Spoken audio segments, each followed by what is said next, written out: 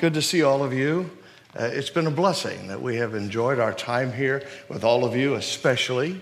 You have a wonderful country, and the parts that we've seen of it have been beautiful. Everybody we've met have been so gracious and so kind, and for that we thank you. This is, as has been said before, this is our first time here, and so I've been in lots of different parts of the world, but had not been to this particular place. I've taught in Trinidad Tobago, which is your southernmost neighbor to the south of the islands and so on. So it's a great challenge to be in places where the gospel is doing a great job, but yet there's still work to be done. If we think that missions only goes on someplace else other than your own hometown, you may have missed some points that God's word would have us to employ in this. So I want to thank you for it, and especially for Pastor Rob and Beth, the ministry we've had. We knew each other a little bit in Dallas at school. The thing about seminary is that most people don't realize is that when you get there, you put your head down, you just keep going. You look to the side every so often to make sure that no one's died, and you just keep going to get through the coursework. And lo and behold, on graduation day, you finally look around and go, these are all the ones that made it. And you don't really look back to see the casualties that didn't quite yet, but we made it, and that was the great thing that we enjoyed. But since then, we have a fellowship that we enjoy because of that connection down through the years. And we first started the school together in 1982, so that was not that long ago, but long enough for some of you. And so it's been a great challenge to keep up with ministry throughout. He and his wife have moved to different places and ministered in different ways, as so have we.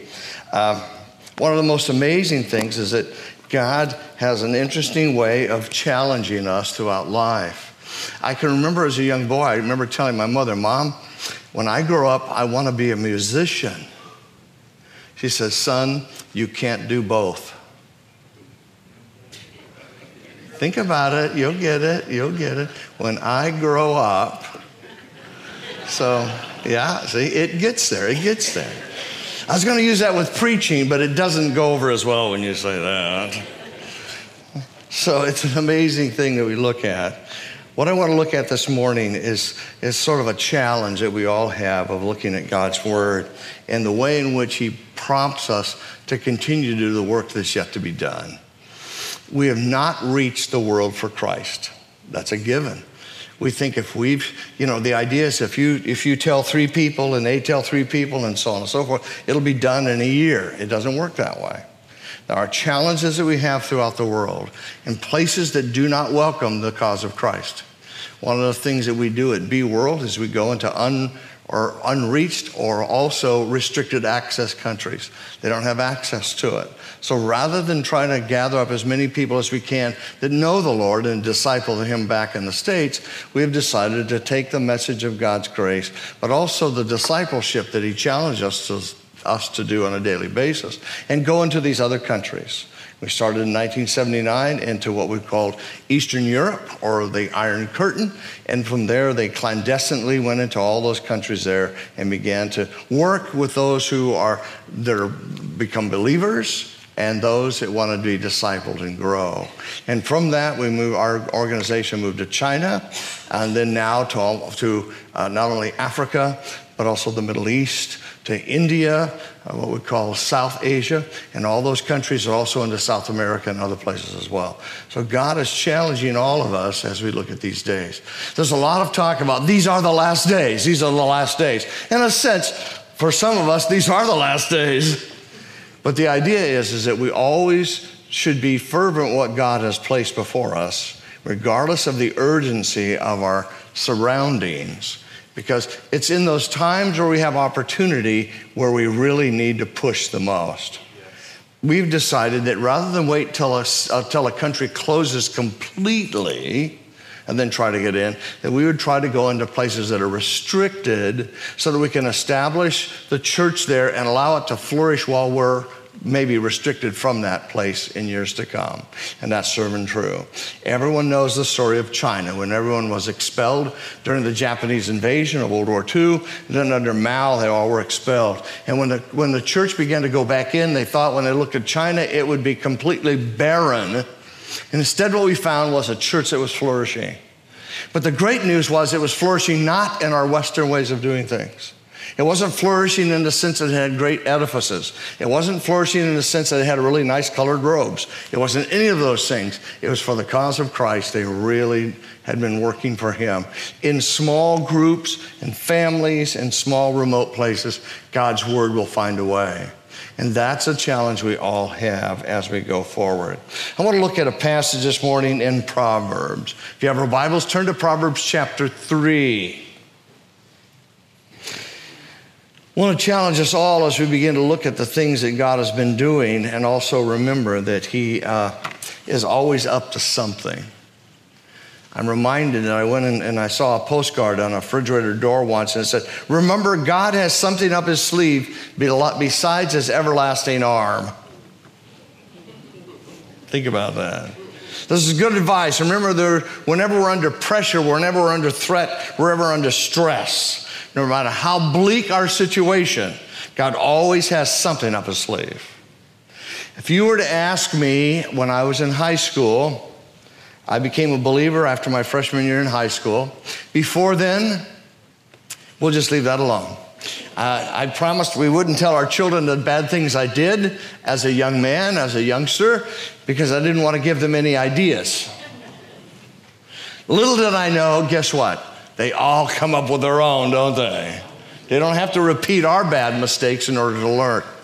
So what we discovered was that God has a great way to move things. And so I was never looking forward to a full-time ministry, never in my wildest dreams. And I just shared last week when I went through homiletics in my senior year of Bible college, my professor said, "Mr. Lewis, please sit down before you faint."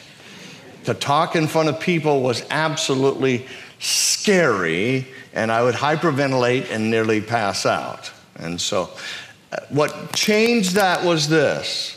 The more I began to study God's word, the more I began to have confidence in his word, not in me. And the truth that needs to be given out was something that I now was challenged to give forth, and it began to challenge me to stand up, brace my legs, don't faint, and just keep going. And who knew 40-something, 45 years later, I'd still be doing this. God certainly has a sense of humor.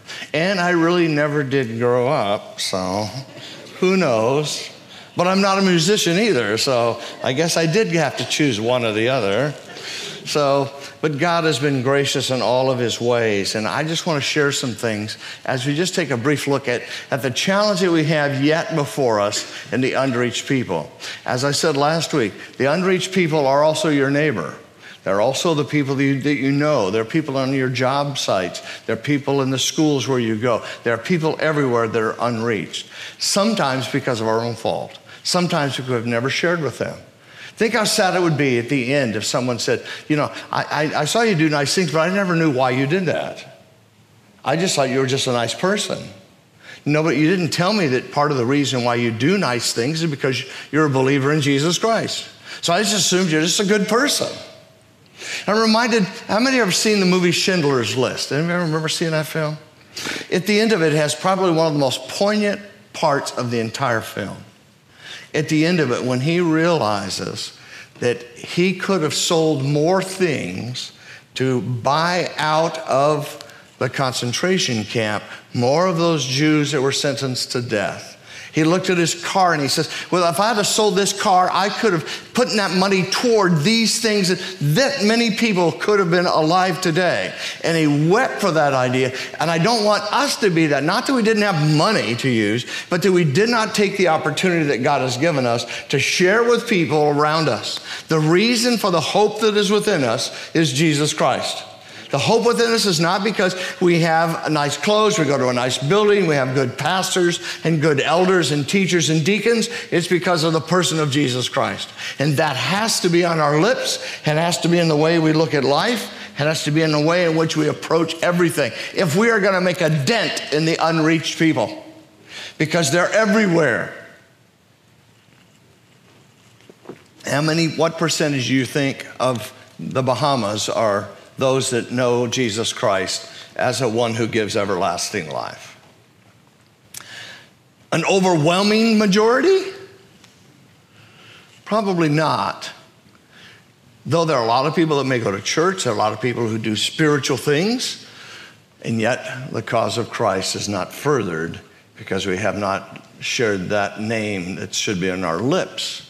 Jesus Christ, the one who gave his life for us and offers us the free gift of everlasting life to those who simply believe in him.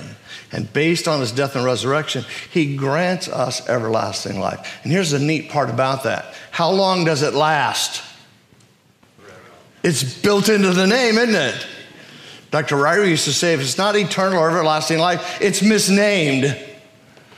Yet people say it's everlasting, yet they say there's some requirement you need to still fulfill in order to make it real, true, sincere, whatever else it may be. If you've placed your faith, believed in him for the free gift of everlasting life, here's the clue. You have everlasting life. We'll look at Proverbs chapter 3. Verses 5 and 6. It begins, and I'm reading from the New King James, trust in the Lord with all your heart. Trust in him with all your heart.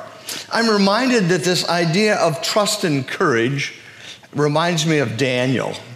How many know the story of Daniel, the prophet Daniel? An amazing man, wasn't he?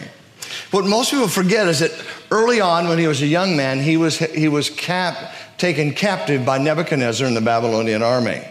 Nebuchadnezzar, in that first encounter with Israel in Jerusalem in 605, conquered them and took their very best and transported them to Babylon and began to use them in their government, in their way of doing things, because they were the best, the brightest.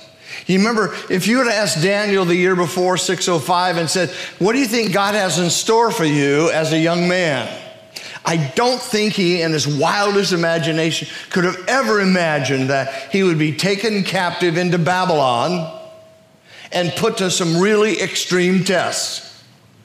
We heard the testimony of what happened with our youth and the test that goes with that. This is a lot like that. And our world is facing that in a lot of different ways. But Daniel believed God and said, I trust him in this. And through those trials, he made an impact, didn't he? He changed the thinking of that king because he stood up. He had trust and courage. It's easy to say, if I were in that spot, I would have done it this way. If I ever come under persecution, I'm going to stand up for Christ.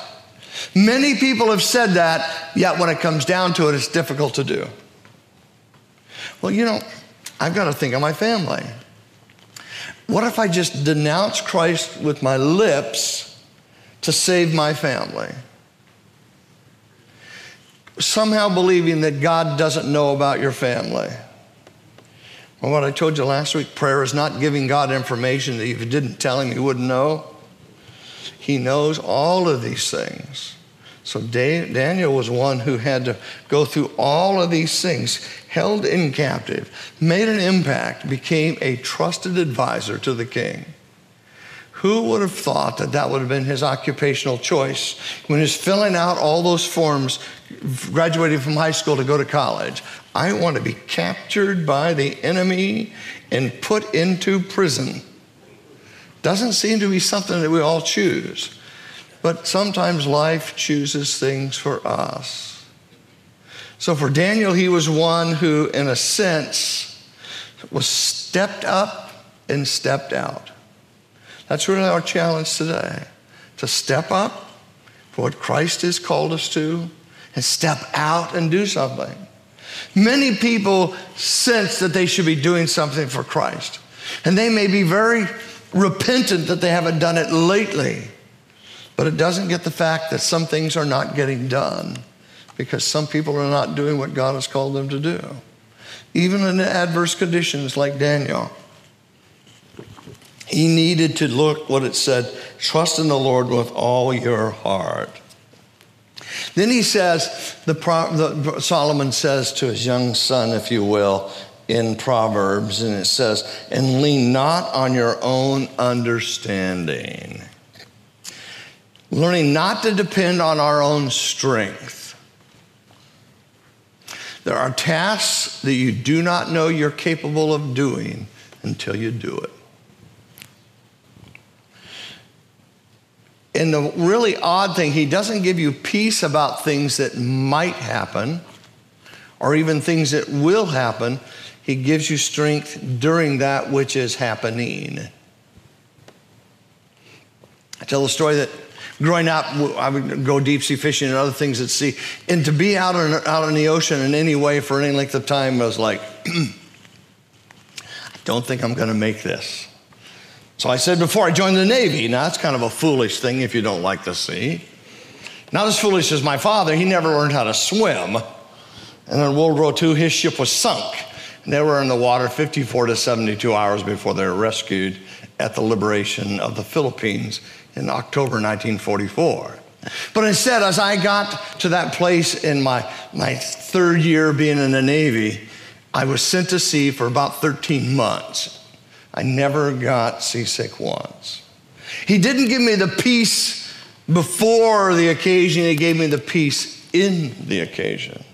So what God has called you to do, Daniel would not have ever imagined he would have to face that.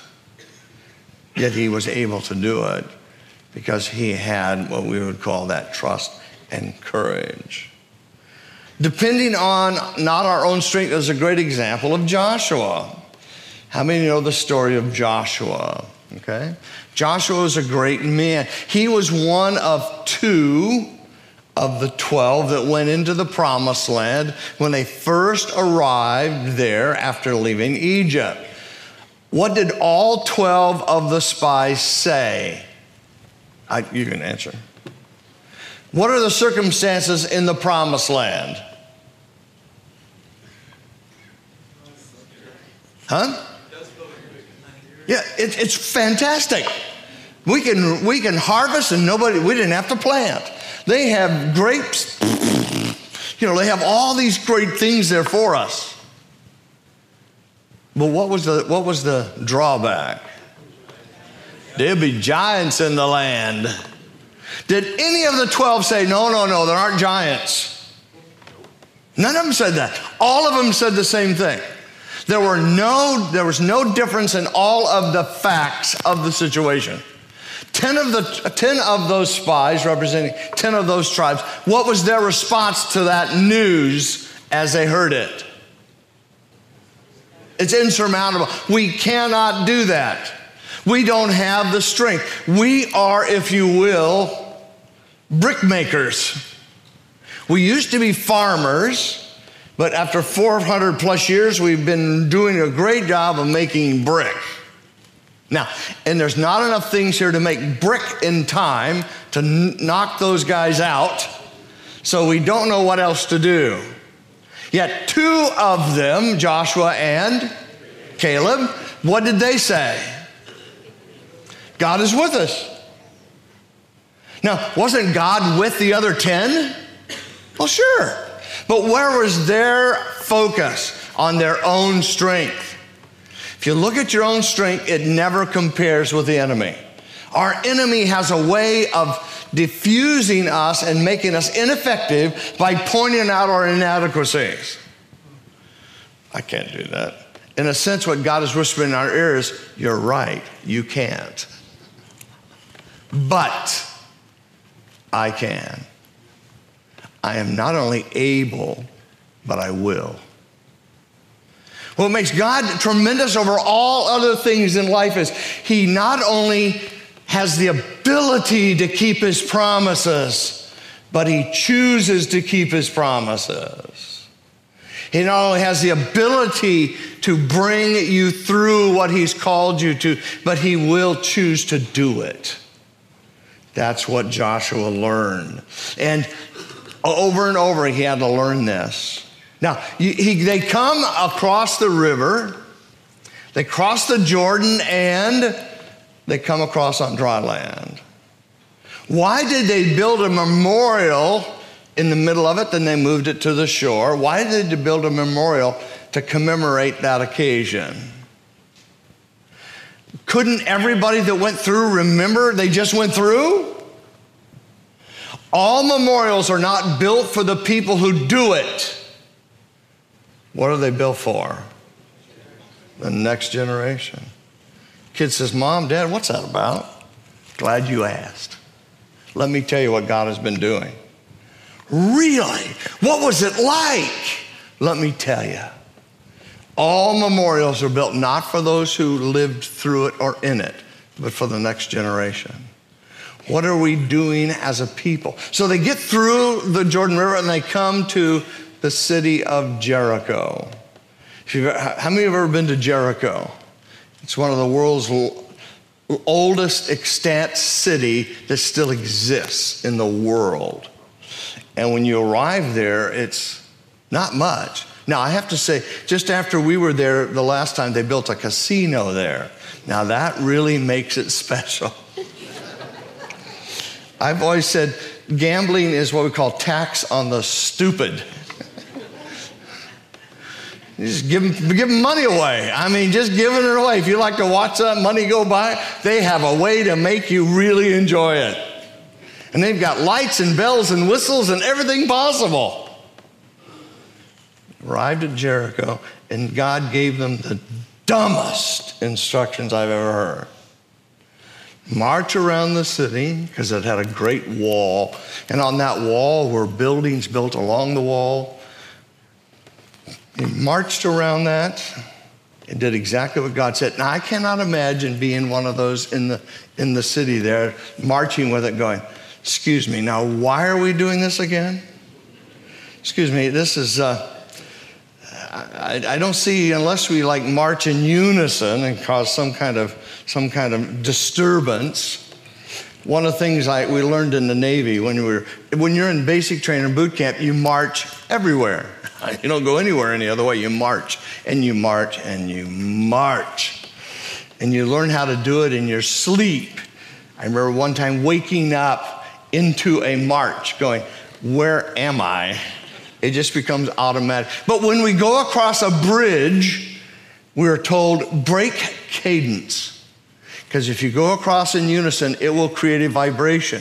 So maybe that's what they thought as they went around the city. But instead, what did God do to make that possible?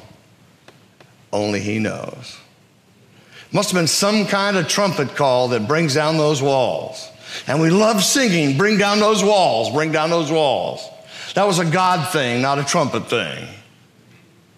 But He did it so that they would have nowhere else to point to as a deliverer than Him.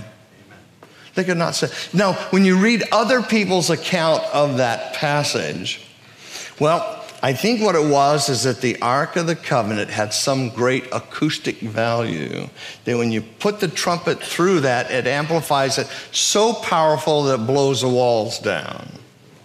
To that, and I think part of it, some of the Israelis did believe that. That's why they began to take sort of a superstitious idea about the Ark of the Covenant. But it had nothing to do with any of the above. It was purely on a matter of God's marvelous grace. I'm always reminded of the little boy that goes to Sunday school, comes home after Sunday school, and the mom says, well, what did you learn today? He says, Mom, you wouldn't believe it. We heard today about the people of Israel leaving Egypt and coming to the Red Sea, and they were able to build this giant bridge.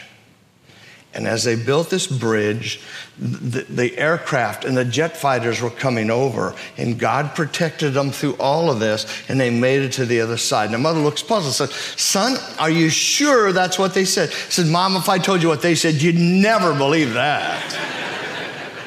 That's Jericho. That's Jericho. Jericho is not a matter of acoustic dynamics. It's a matter of God's intervention. It's a matter of it doing and depending on God's strength, not ours. All the way through the Old Testament, God is continually reminding them, I delivered you. You didn't do it yourself. You didn't do it. I did it. And I want you to know, if you have seen me work in the past, you'll trust me more in the future. But isn't that true? The more I see him answering that prayer, the more I see him delivering this situation, when the next one comes up, I'm less apt to go, there's no way this is going to work. Instead, it's going to be, wow, God may do this. That's the idea that Joshua learned as he learned not to lean on his own understanding. Just because we can't see it doesn't mean it's not true. What we understand as persons, what makes you, you, has nothing to do with your exterior. Now, we try to keep it as best we can. Got to work on a few things there. But your identity is who you are, and it's unseen. That's the real you. You ever thought, no, wait a minute, if I can't see it, I can't believe that. If we look at all things through that model, we will miss some of the greatest things in the world. The love of a spouse. Now, can you quantify that? Can you measure it? Can you get its length, its width, its depth, its weight? No. Is it real? Oh, yeah. The love of people for one another in unity, we talked about last week. Is that something that we can see, measure? Now, we can in some ways see a result as it impacts people's lives, but not necessarily in the way in which we think. Daniel had a sense of stepping up to his circumstances and stepping out on faith. Joshua had to learn how to step up and step out for God. In the midst of great criticism, 10 out of 12 said, no way. So they wandered around for how long? Think about it, 40 years in your GPS is saying rerouting, rerouting, rerouting, rerouting, and rerouting. But when they finally went in, they were trusting God.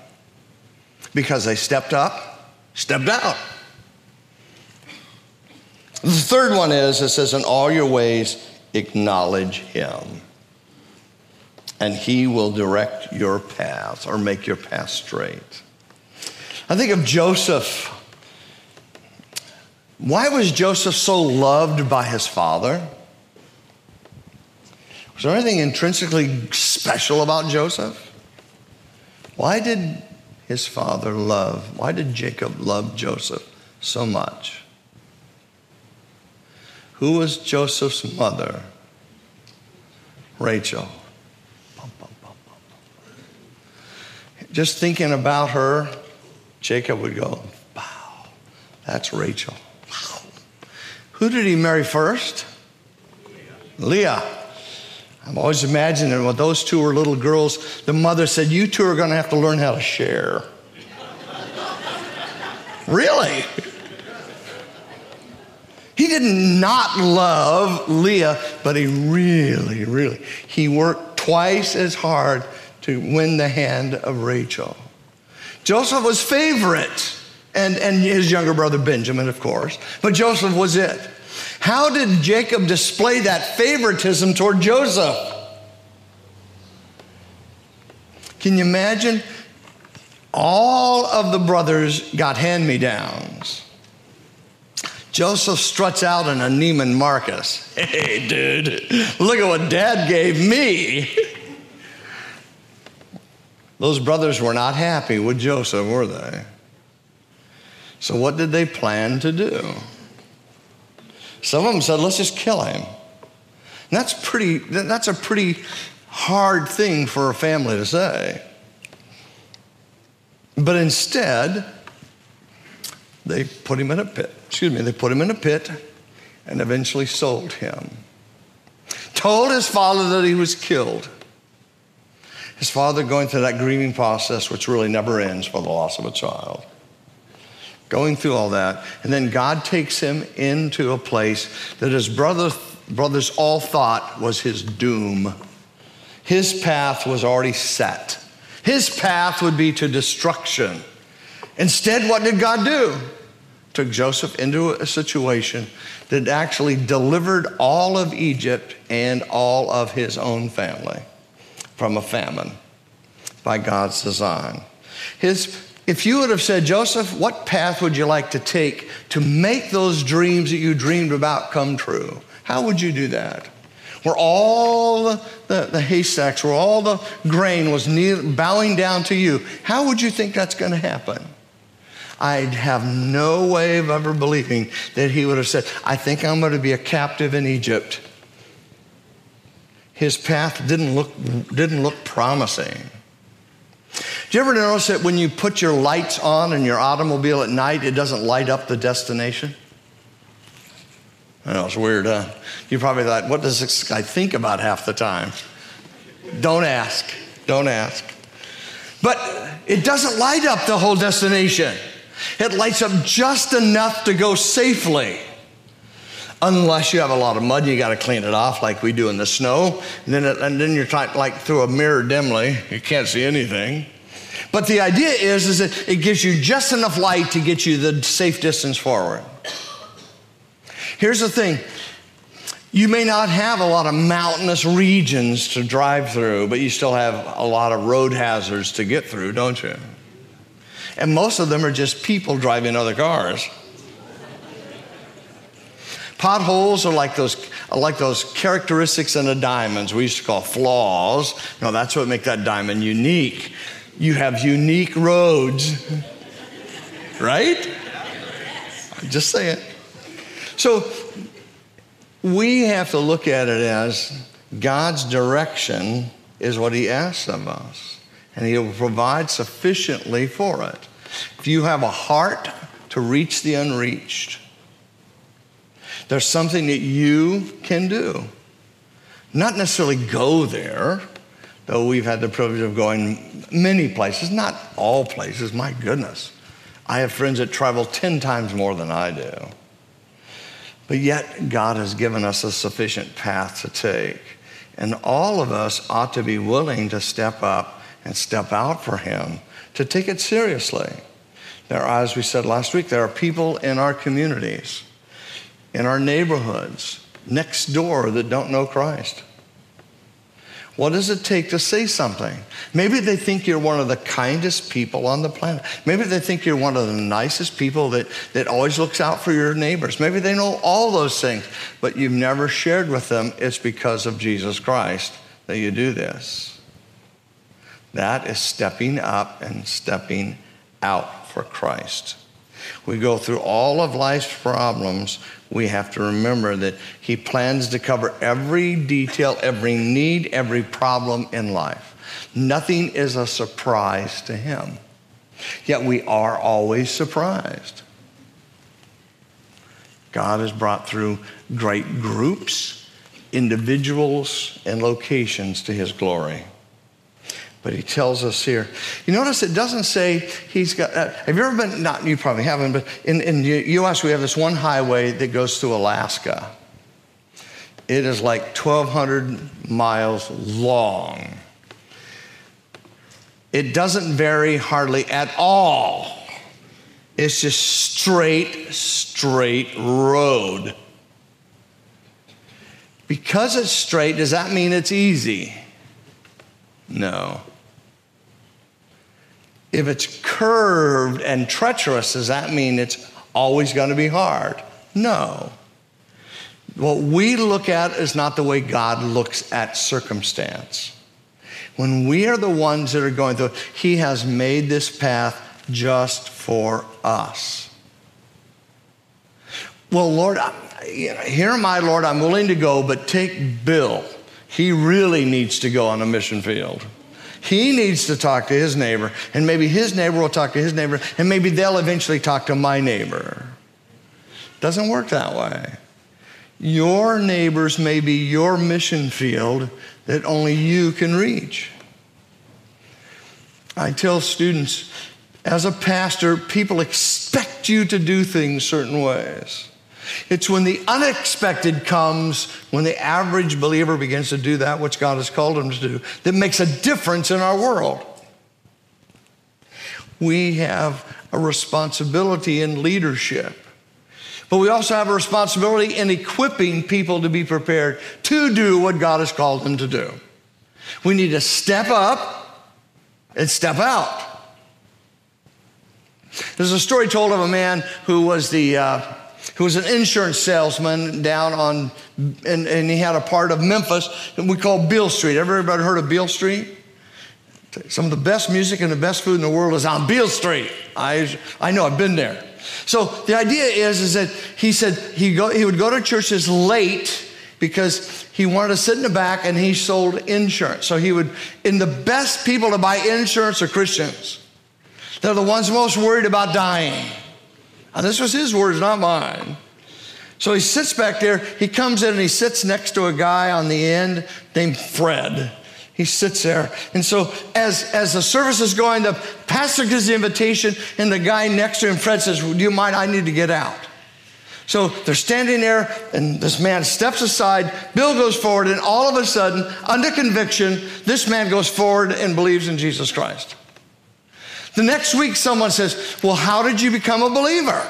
He says, you have to get to this church late and sit next to a guy named Bill.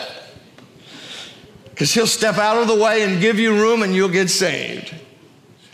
Stepping up and stepping out. That's what he did. He became known as the preacher of bourbons of Beale Street. And did a great ministry there for many years. But the idea is that God has a plan.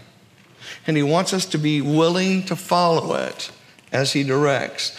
But he doesn't give us every detail of that plan. My wife tells a story that when we were dating and as we went into, I was in the military, I thought my future was this direction. She will tell you it wasn't even close to that direction. God took us this direction.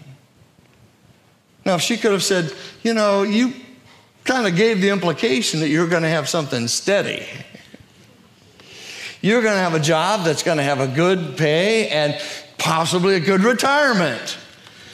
She didn't say that. Now, she may have thought that, bless her heart, but she stayed with it. And it has been, would you say adventurous? I'm just saying.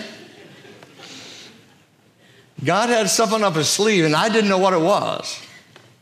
God brought us to the place where we are. I would never in my wildest imagination ever thought I would have the ability or have the opportunity to do all the things that God has blessed us with. Much less even today to meet all of you. I've got a chance to get to know a few of you, and it's been fantastic. I wish we could stay here longer. Well, it's debatable whether you feel that way, but I wouldn't mind it. And not because of the things that most people think about. This is really the people of the Bahamas here, in the community. Not where we stay over and visit over on the other that little piece of land over there where everybody looks interesting. Some even wear clothes. Never seen so much of all that in my life. Yet, this is where people are. You have a heart for the Bahamas. You have a heart for the unreached, and God desires it. I looked at the clock, and I realize now I only have an hour and a half to go. He said it's not set, but I think he's just kidding me. Just thought I would ask. You never know. We have good times and we have bad times. We have great experiences and we have tragic experiences. When you've ever asked, why do I have to go through this tragedy? Sometimes the answer may be so that you might minister to somebody else when they go through that tragedy. When we teach our young men and women when they're at funerals, the one thing we never want them to say is, I know how you feel. We don't. We do not ever say we know what someone else feels. I tell them, I cannot imagine the loss you're feeling. And every time I do a funeral, and I've done probably about 100 overall, and I've done only about maybe 80 weddings. So every time I do a funeral, I'm amazed at how short life is. My first funeral as a young pastor was a little girl that was probably about 2.5, somewhere in that vicinity. Same age as my daughter, actually, at the time. My daughter's 43 now, so it's been a while. And so I remember standing there, and I barely made it through that with that little casket there. I've also done funerals for a dear saint, a dear friend, a German woman from North Dakota. And she was 97. But I'm always surprised on how short life is. So if we want to make our lives count, if we want to reach the unreached, they are all around us. You don't have to get a passport. You don't have to get a visa in other countries. You can reach the people around you. And from what you have shared with me and what we've talked about, this country is still in need of a Savior. Amen. Right? Amen. All of us know that. Not in a condescending way, but in a way that's honest. We have people in trouble. We have people that have needs. But the greatest need they'll ever have is Jesus Christ. We're not looking for church membership for them to bring them over. We are looking for people who need the Savior and share his amazing, amazing grace. So the question comes up as we finish. Are we stepping up? And if we are we stepping out? Sometimes we stand up and we just freeze. That's what my homiletics professor said I did. I just freeze. What made it worse was the young man who preached before me in that class seemed like every time was from England. Our professor said, Brother Rowland could read the telephone book and people would be saved because he did it so eloquently. And then comes up this man, young man, me, who's like, God is really humorous, trust me. But he wants us not to be just baffled by it. He's infinite, we're finite. He allows us to go through things to improve us, not to break us. I tell people, God tests us the way that Ford tests Fords, not the way Fords test Chevys. It's looking to improve, not to tear apart. God wants us to do better.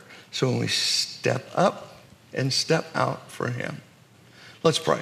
Father, we thank you for your kindness and goodness to us, that your word is always true, that we can follow the examples of those like Daniel, like those of Joshua, like those of Joseph. And we know that you will lead us into paths that we could have never planned, we could have never put ahead of us. We could never trust in our plans. But yet, Lord, you have delivered us in ways that absolutely astound us.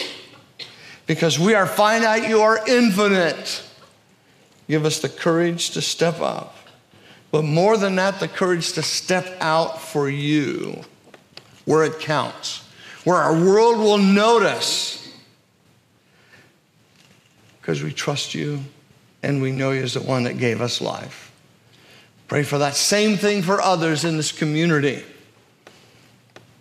and the Providence, and all the other islands that make up the Bahamas. You have a heart for the Bahamas. Help us too as well. We thank you in Christ's name. Amen.